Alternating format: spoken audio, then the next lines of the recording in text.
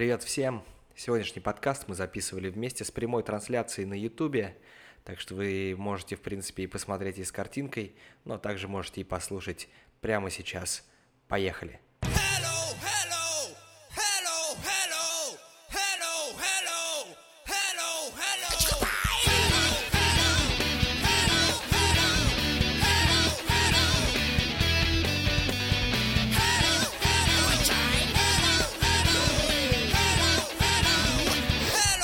Ты же поменяешь, да, потом аватарочку?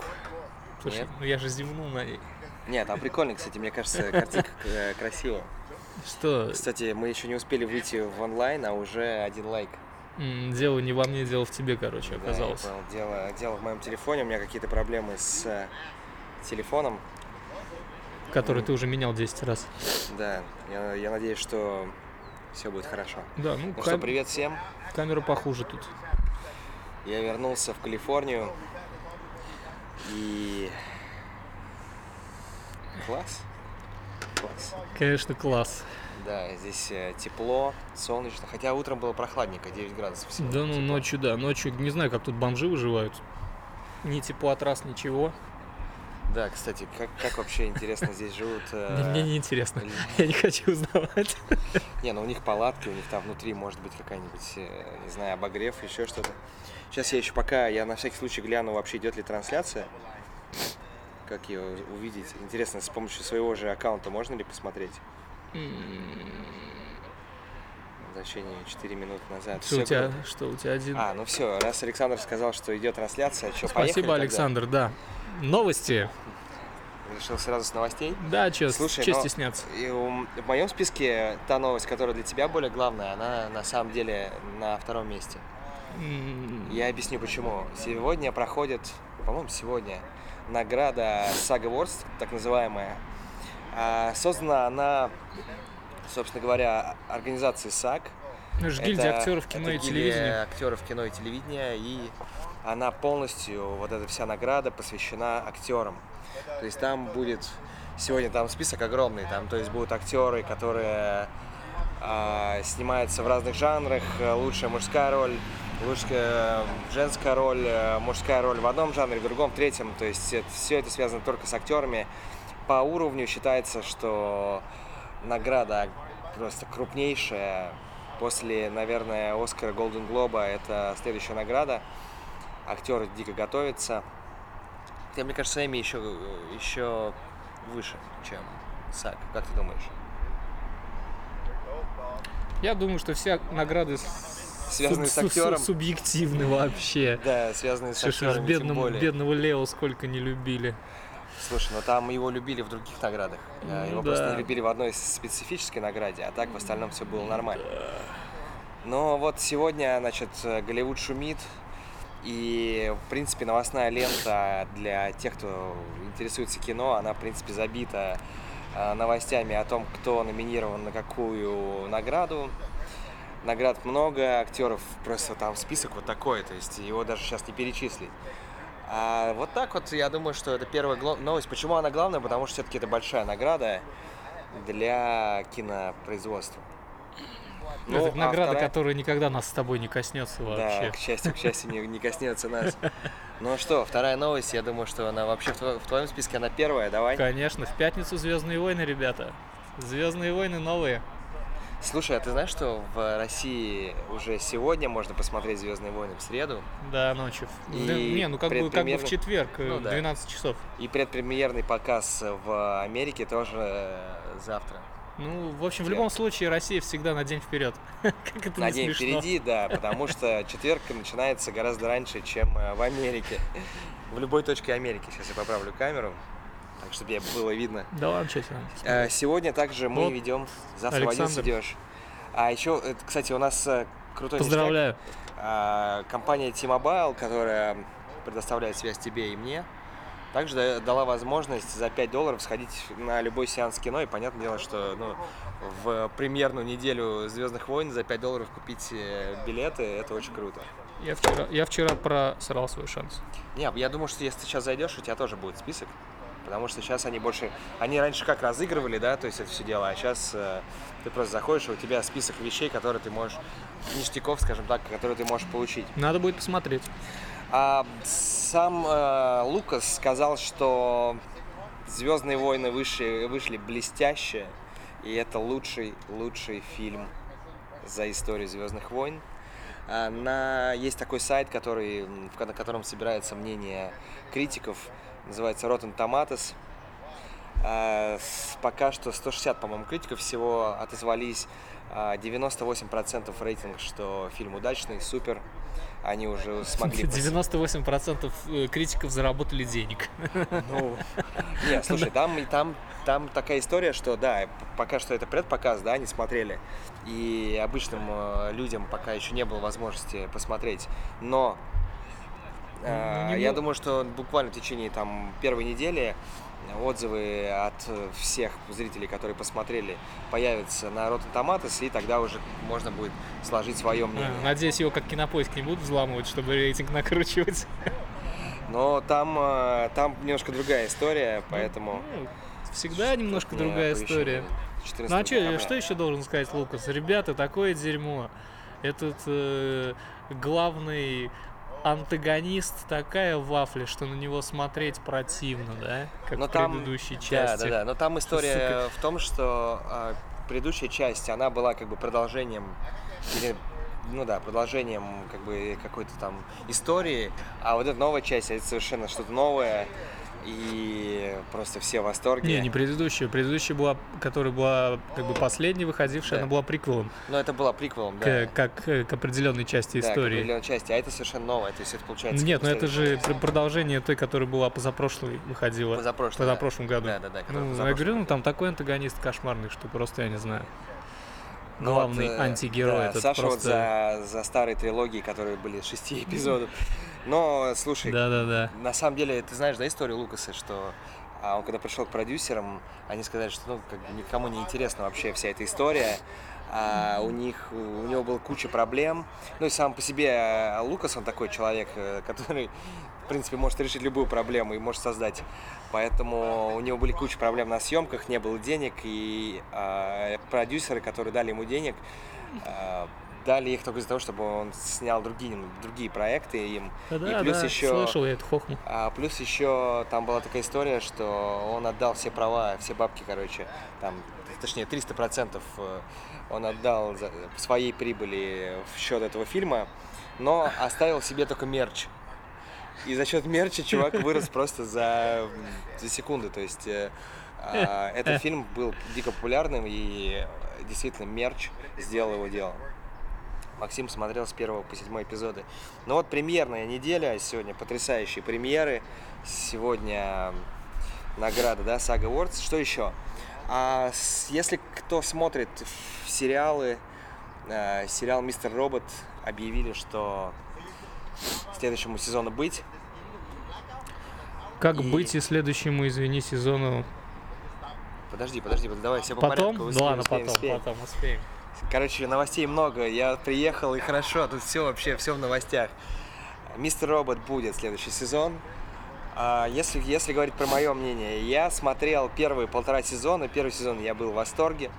Вторую половину сезона я смотрел уже вот так. И вот когда уже последнюю серию я пытался, не последнюю, я имел в середине сезона, я уже досматривал с закрытыми глазами, понял, что мне показалось, что это какая-то рутина началась, и я не стал досматривать. Но для тех, кто любит всю эту историю с киберфантастикой...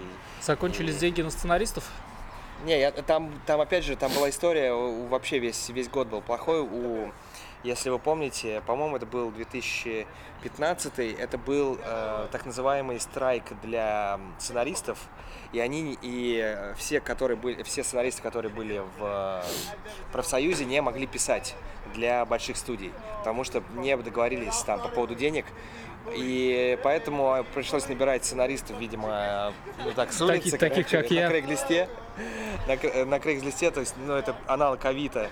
Вот, и вот так получилось, что весь год там сезоны вообще выходили достаточно такие мыльные, очень простые, и поэтому не стоит сильно ругать бизнес. К сожалению, такие у них как правила. Не стоит. Надо было договориться с нормальными писателями. Договорились кое-как в этом году, договорились. За 5 минут они успели подписать, вот до страйка, да, они успели подписать эту бумажку, потому что... Ты давай говори по-русски, до забастовки. Это не совсем забастовка, это страйк это забастовка. Да? Да. Дословный перевод. Окей, ну хорошо. Просто это не совсем забастовка, это скорее... ну ладно, окей. Голодовка, я бы сказал. Потому что никому это не выгодно, ни тем, ни другим. В 80-е же это привело к развитию реалити-ТВ. Да.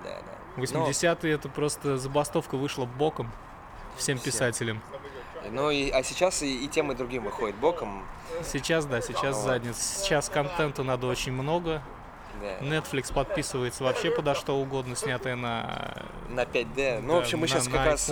Да, мы по поводу Netflix и вообще поговорим по поводу всего этого дела. На наш только не подписывается, а так все нормально. Мы еще пока не сняли, но мы будем снимать. Ну что, давай следующую новость. Следующий сезон «Игры престолов» будет последним.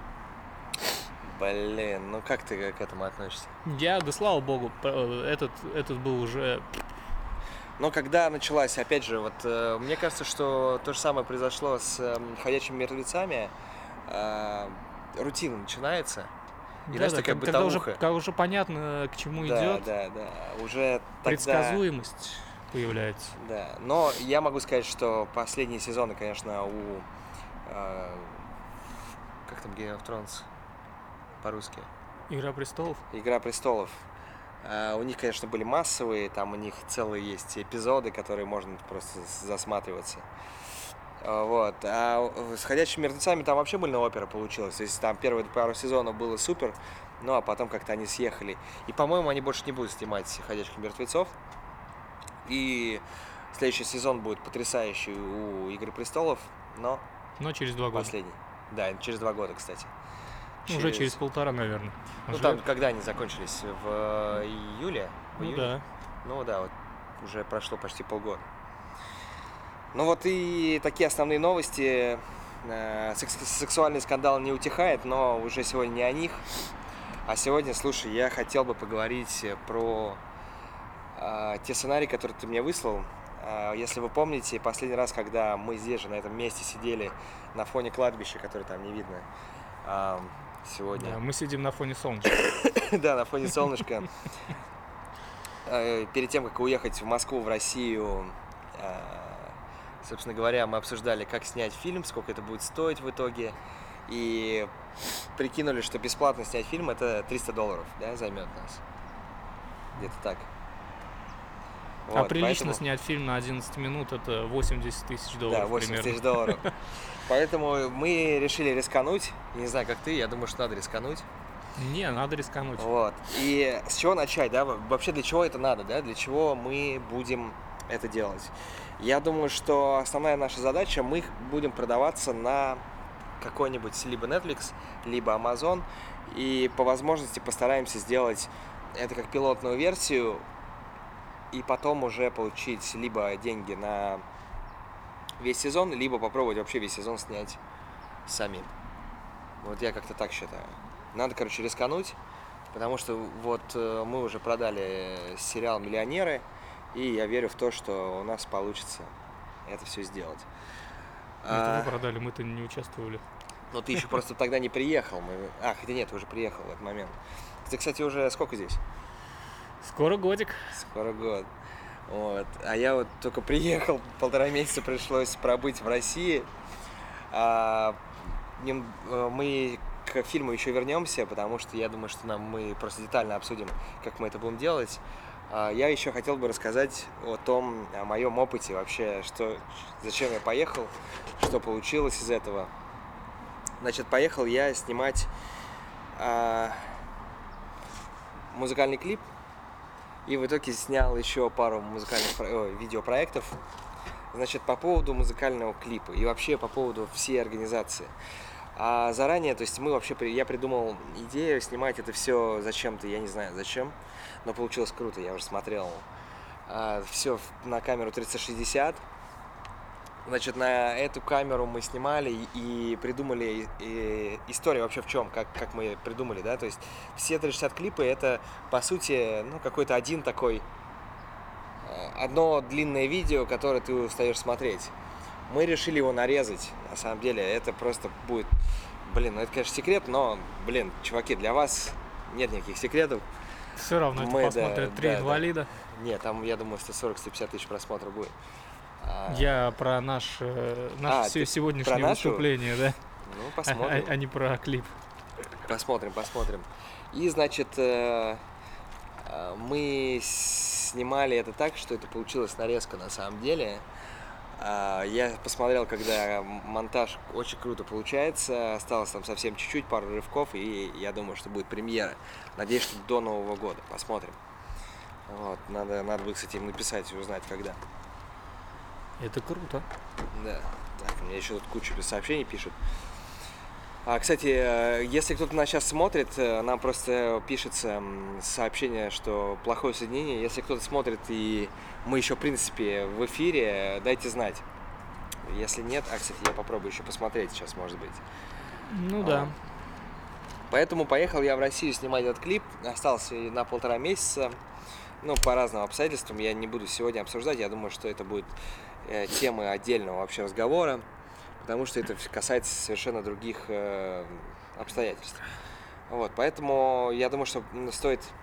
прикольная, кстати, картинка. Что стоит перейти... Сейчас вернусь. Прикольно, да, все есть. Ты куда? Надо. Здесь, несмотря на то, что сейчас зима, да, температура достаточно теплая, и у Димы все равно периодически случается аллергия на траву, на листья осенние, я не знаю на что. Здесь, в принципе, может... На обычную траву, на которой на газон. Здесь, ты, мне кажется, латентный как его? Наркоман? Наркоман, да. Какой латентный? У меня он полный мешок потому что ты вот свои, да, вот эти таблетки от аллергии пьешь, вот у тебя сразу все ассоциации только с такими вещами.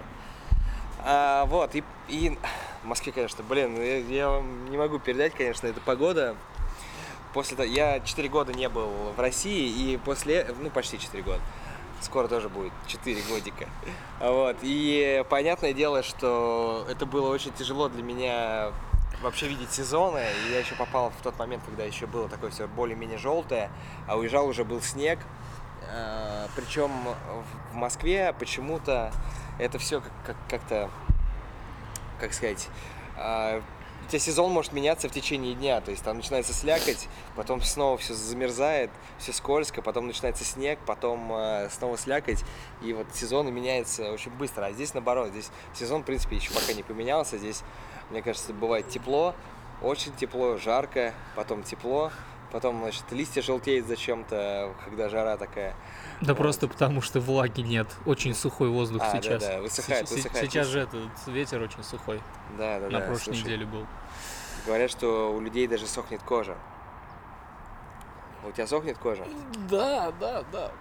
Ну, да, вот человек вот здесь, пока я 1,5 месяца, значит, был в России, он здесь чем-то занимался. Я сох. Ну что, давай вернемся тогда. Рассказал я о чем вообще, да, что я делал в России. И вообще это долгая история, она отдельная. Я думаю, что в каком-то либо подкасте, либо другом видео я об этом расскажу. А сейчас перейдем все-таки к фильму. Ты мне присылал сценарий. Штук 5, наверное. Да, штук 5. И, как я понял, ты хочешь сделать из этого как бы серию, да, фильмов, мини-фильмов, или как? Ну, если из 3, то да. Из 3, а еще 2? А 2 они просто отдельные истории. Отдельные Вернее, 3. 3 отдельные истории. Да. Надо, короче, попробовать как-то выбрать, наверное, какую-то историю. Хорошо, что мы хотим снять? Мы можем на Amazon, например, да, продать и то, и то. То есть и полную историю, либо... Нет, просто можно снять кусочек, как сказать, доказательство концепции, да? Или как это называют? Перевести на русский. Да. Proof of concept. Ну, да, ты снимаешь концептуальную какую-то историю. Да. И вроде как затравку для целого сериала. А можно, да, снять эти короткие, маленькие? Там, в принципе, и то будет недорого. Ну, я все-таки считаю, что раз мы снимаем, скажем так, бесплатно, я думаю, что нам нужен какой-то законченный продукт, чтобы с ним что-то сделать. Отправить на фестивале, либо продать его, либо еще что-то сделать, но чтобы это был конечный продукт, чтобы это не было какой-то пилотной частью все-таки. Давай попробуем все-таки выбрать, ну как ты вообще думаешь по этому поводу? Ну давай тогда историю с мальчиком, который у которого друг убивает свою жену. Давай. Я вспомнил, просто там, да, одна локация, и там, там просто минута фильма, и все, да, и все думаю, готово, и вся история завершена. Слушай, я, знаешь, что думаю? Что делать людям, если у них нету камеры? Как вообще быть? Можно погулять в районе Бирбанка ночью.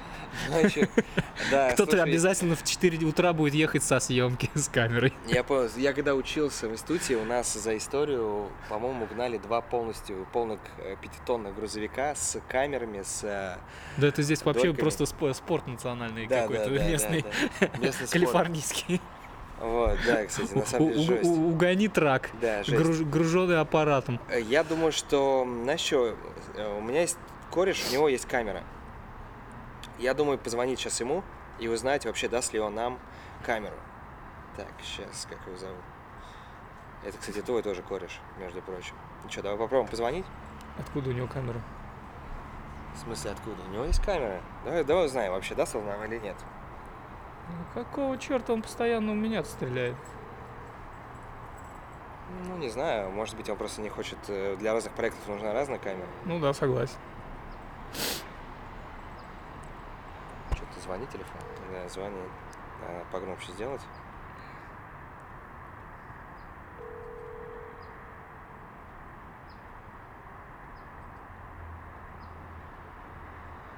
Он мне, кстати, говорил, что он сейчас на съемках, наверное, на каком-то полном метре, я не знаю. А ты чего?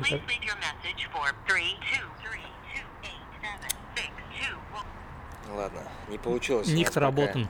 Да, не получилось у нас пока что дозвониться до него. Я надеюсь, что он перезвонит, и мы его, короче, застанем врасплох. Был сегодня вопрос, я сегодня делал ВКонтакте такую небольшую трансляцию, потому что я сидел, на самом деле, ждал своей машины. И был вопрос, вот как заработать в Москве, и при этом, если нету камеры. Дело в том, что у вас есть куча друзей, которые зачем-то купили себе зеркалку, при этом ей не пользуются в полной мере, она где-то лежит, и там раз в полгода или там раз в год они там в какую-нибудь поездку ее берут, и больше ей не пользуются. Дело в том, что мне нужно было 2 проектика снять небольших для своих друзей. Одну такой рекламный ролик концертный, и вторую тоже, в принципе, концерт. Вот, но камеры я с собой не брал, потому что я не рассчитывал, что я вообще это буду снимать. Что я сделал? Я на самом деле начал просто искать своих друзей, которые могли бы мне одолжить камеру. И я, в принципе, нашел Canon Mark II и Canon Mark III, поэтому для тех, кто хочет начать и у кого нету денег для того, чтобы арендовать их, они хотят, в принципе, да, как-то вообще начать развиваться, потрясите своих друзей, потому что я больше чем уверен, что у них где-то лежит эта зеркалка, которая им не нужна. О! А вот и Манфред. Ну что, давай. Hey, what's up, man? How's it going? It's going good. What about you? Yeah, I'm good. So, listen, man, me and Dima are planning to shoot a movie, you know? A short film, yeah. So, and we are missing one part right now. I'm talking about camera, and I remember you have a camera, so... So, yeah, we just need for a couple days. If you don't mind, can you borrow us? Can you lend us actually, so we can borrow that and cool. Yeah. That's awesome, man. Yeah, thank you so much. Yeah. Cool. Yeah, I'll see you soon. Yeah, see you soon. Goodbye. Bye. Окей, все, камера есть. Теперь нужен свет. Свет. Слушай, я снимаю сейчас полный метр, и мой товарищ, которому я снимаю, я сделал ему скидку. И я помню, что у него лежит 2 сумки со светом. Я сейчас ему звонить не хочу, я просто не уверен. Он работает на самом деле еще водителем. У всех у нас есть темная сторона жизни. Да. Ну, в общем, мы, кстати, об этом еще потом поговорим, о том, как вообще... Я рассказывал просто моим друзьям в Москве истории про то, как вообще здесь люди живут. Выживают. Да, и выживают. И там рассказал несколько историй и сказал несколько названий прикольных. Они такие: о, блин, название-то прикольное, а работа странная. Но, опять же, сегодня видео не об этом, все-таки мы говорим про кино.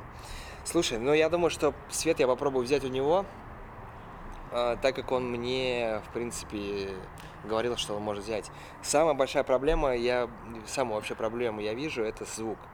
Потому что звук нам нужен хороший, а звукачи, они вообще не любят, делиться, да. То есть, если камеру арендовать, то все окей, а если там со звуком, они чаще всего говорят: не, чувак, я там купил себе этот рекордер, микрофон, и все дорого стоит, что будем делать? Потому что звук, это, знаешь, это больная такая точка. Я знаю. Знаешь, конечно. Надо, подумать по поводу звука. Ты меня прям врасплох застал. У нас локации нет. По поводу локации, кстати.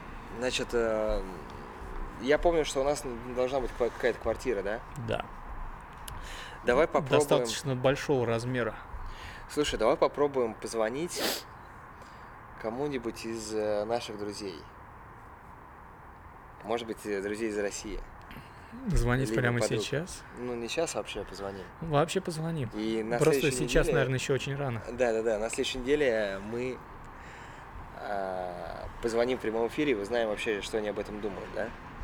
Вот. Самые 2 основные сейчас темы — это будет звук и локация, да? С актерами здесь гораздо проще, да? Чтобы решить вопрос с актерами, достаточно просто выложиться на определенном сайте, где но можно это тебе. провести кастинг. Мне, например, нет.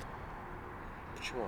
Ну, потому что если я, например, неожиданно укажу, что случайно там, что я учусь в Сити-колледже, со мной никто не захочет работать. Почему? А я не знаю, почему так происходит. Это проблема конкретная. Именно Сити-колледжа? Именно моего колледжа актеры не хотят сотрудничать со студентами. Наверное, что-то накосячили, потому что к нам в универ да к вам-то понятно, ломятся. Актеры ходят, ломятся.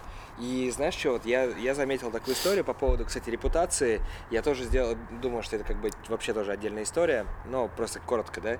По поводу репутации я могу сказать, что вот несмотря на там различные отзывы, все-таки наш колледж ого-го как учат, и многие актеры, они прям хотят сниматься в проектах. И я знаю почему, потому что нам еще колледж дает очень хорошее оборудование. А нам не дает практически ничего. Вам практически ничего, не дает, поэтому вы сидите и теории, там теоретики, а вот мы набиваем шишки, скажем так, вот когда я учился. Кстати, по поводу следующей трансляции, да, на следующей неделе я надеюсь, что мы созвонимся с группой, с которой мы снимали клип в России, и узнаем вообще у них мнение, их историю, мы узнаем вообще все интересные темы. И также мы проведем конкурс. Я решил, что, не знаю, как ты, решил, что нам надо как-то наших зрителей поблагодарить в этом году, что они с нами. И спасибо. Большое человеческое чистое сердце. Да. Помимо подарков, какие вообще будут подарки? Следующий же выпуск уже будет близко, да, к Рождеству? Ну, 20 число будет. Ну, 20 число. Ну, посмотрим. Либо следующий, либо через один. Слушай, но ты какой? У меня же рабочий виза. Значит, хотелось бы. Значит, подарки будут следующими. Первый и главный подарок — это будут бабки. Просто вот без всяких вот этих историй, которые там лайки там какие-нибудь, там, не знаю, спасибо большое. Короче, будут реальные наличные бабки, прям на вашу карточку придет $50. Что нужно сделать для того, чтобы получить $50? Короче, Это же почти вы 3000 делаете... рублей. Да, почти 3000 рублей. Ну, я думаю, к Новому году нормально, ребят. Вы там сможете купить, там, не знаю, икры красные, я не знаю, может быть, что-то еще. Заплатить за год за интернет, например, чтобы нас смотреть. Значит, $50 получит тот, кто будет случайным образом выбран лотерейной какой-нибудь вот этой программой. Но для того, чтобы участвовать в этой лотерее, как и вот эти все грин-карты лотереи, там, я не знаю, как они называются, в общем, вам надо будет оставить в этом видео комментарий какой-нибудь прикольный, ну там, не знаю, чтобы нам понравилось, да, и запостить, сделать репост этого видео у себя в социальных сетях. Ну, дальше вы скидываете просто это мне ВКонтакте, да, чтобы это все висело, да, в ближайшую неделю. И мы еще сделаем таким образом. Давай еще разыграем еще $50. Если с вашей стороны еще придет зритель, да, то есть подпишется на канал, будет смотреть следующий конкурс, ну, следующее видео с конкурсом, то и ваш друг, короче, получит $50. Ты прям разошелся, я гляжу. Мы лотереи выберем, значит, одного человека, и второй просто его же, там, его товарищ, да, он получит тоже $50, но надо будет, опять же, для того, чтобы этот товарищ получил с вами, да, эти деньги, тоже должен написать комментарий в этом видео и запостить себя в социальных сетях, прислать ВКонтакте мне, и когда это сделаете...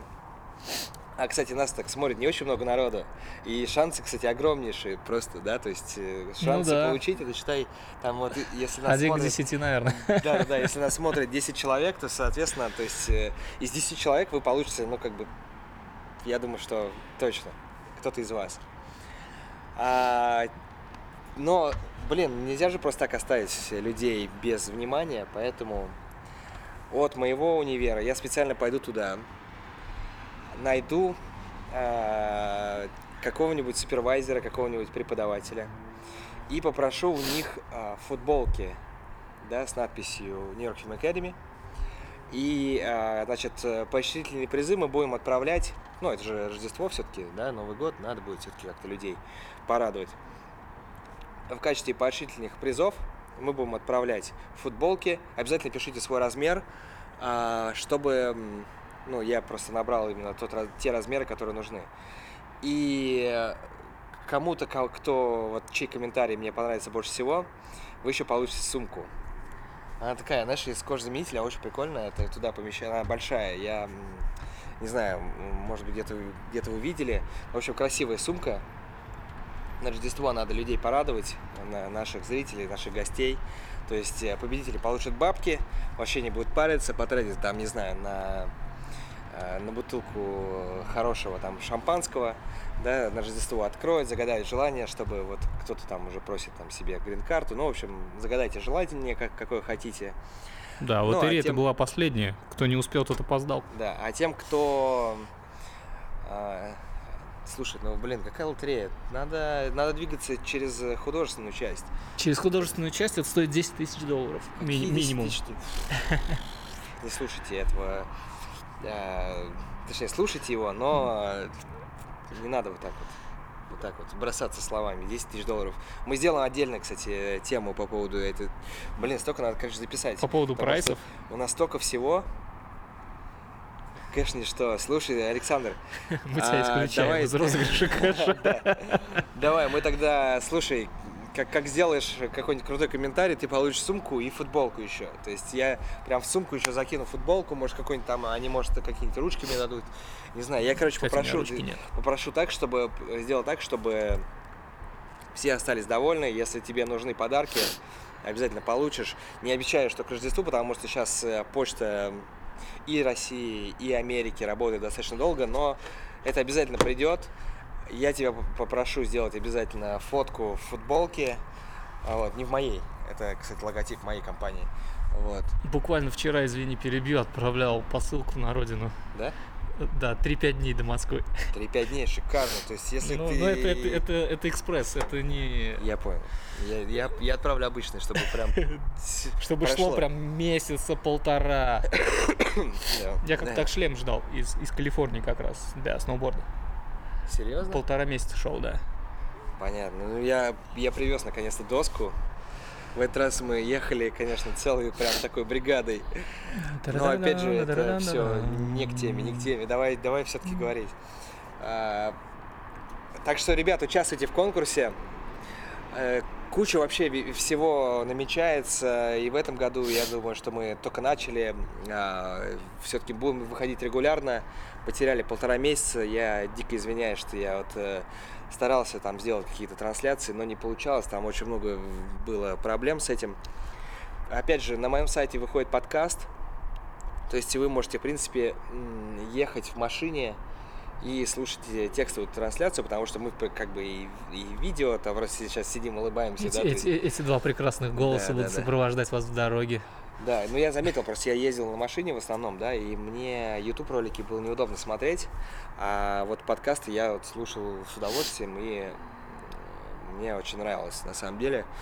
Я просто не слушаю российских исполнителей, вот эти, которые сейчас вот играют. И поэтому мне было приятно слушать различные подкасты, аудиокниги и так далее. Так что будет сейчас и опять же подкаст на сайте, ссылка все будет в описании. Там же ведется, вы можете, кстати, на iTunes подписаться, также будет на Google Play у тех, кто использует Android. Я вообще на самом деле задумался об андроидах, о будущем андроидов, потому что что-то я вот с этими ошибками всплывающими и попытками сделать трансляцию уже там 5 раз, ничего вообще не работает, не знаю, как жить. Я могу тебе сказать, почему у тебя ничего не работает. Почему? По той же причине, по которой у меня. Почему? Телефоны старые. Так у меня новее, чем у тебя. Да. Чего? Мне кажется, сказал бы я здесь... тебе в эфире, но нас потом засудят. Да, я думаю, что не стоит. Так что новостей много, передач должно будет выходить много. Я, может быть, буду тебя просить больше уделять мне времени, потому что тем куча. А группу ВК сделаю ссылку, там тоже, на самом деле, есть еще такая сложность, что вот когда набегают проекты, да, то есть не успеваем вот это все дело обновлять, поэтому я постараюсь все-таки до Нового года там и обновлять чаще группу ВКонтакте, и все ссылки сейчас вот я приеду домой, оставлю в описании для того, чтобы вы смогли нормально там чувствовать себя хорошо, смотреть, следить за новостями, следить за подкастами, за всем чем угодно. Ну и подписываться на iTunes и так далее. Из Москвы еще привез московский кашель, потому что там все-таки вот из-за вот этой смены постоянной погоды все-таки я простудился. Вот такая история. И слушай, перейдем дальше к следующей теме. Ты мне сказал, что ты на ушко шепнул, что у тебя была премьера фильма. Да не премьера. А что это было? Это был проект просто в виде сценария там разработанного, бюджета на фильм. Окей, слушай, это интересная тема. То есть, это готовый пакет для презентации его продюсерам, чего угодно. Расскажи, с чего вообще это начинается? Вот с чего начинается фильм? Фильм начинается всегда с идеи. Так. Идея возникает либо у писателя, который потом бегает и пытается ее продать. В моем случае безуспешно. Так, либо либо продюсер, да, у него возникает идея, он нанимает писателя, платит ему бабки, и тот ее пишет. Как вы договариваетесь о том, сколько вообще денег брать? Если к тебе продюсер приходит, как ты с ним должен договариваться? С условием того, что у тебя там все легальные дела, все в порядке, вот ты приходишь точнее, к тебе приходит продюсер и говорит: я хочу написать, что делать? Как с ним договариваться? Обсуждать бабки. Да. Наверняка будет платить по этапам. Окей, как вообще по этапам, это понятно. Просто смотри, как я видел, как нас учили, да, то есть есть два пути, по сути.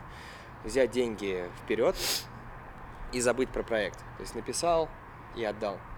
Либо взять только какую-то определенную сумму, а все остальное с прибыли за фильм. Ты немного, как сказать...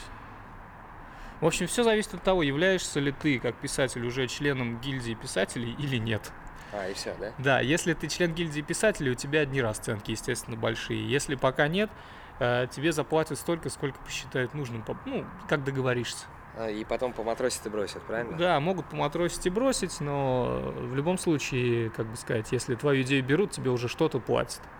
Просто, скажем так, если ты, например, полный метр полностью написал, отдал, тебе минимум обязаны заплатить, как члену гильдии, например, минимум 250 тысяч.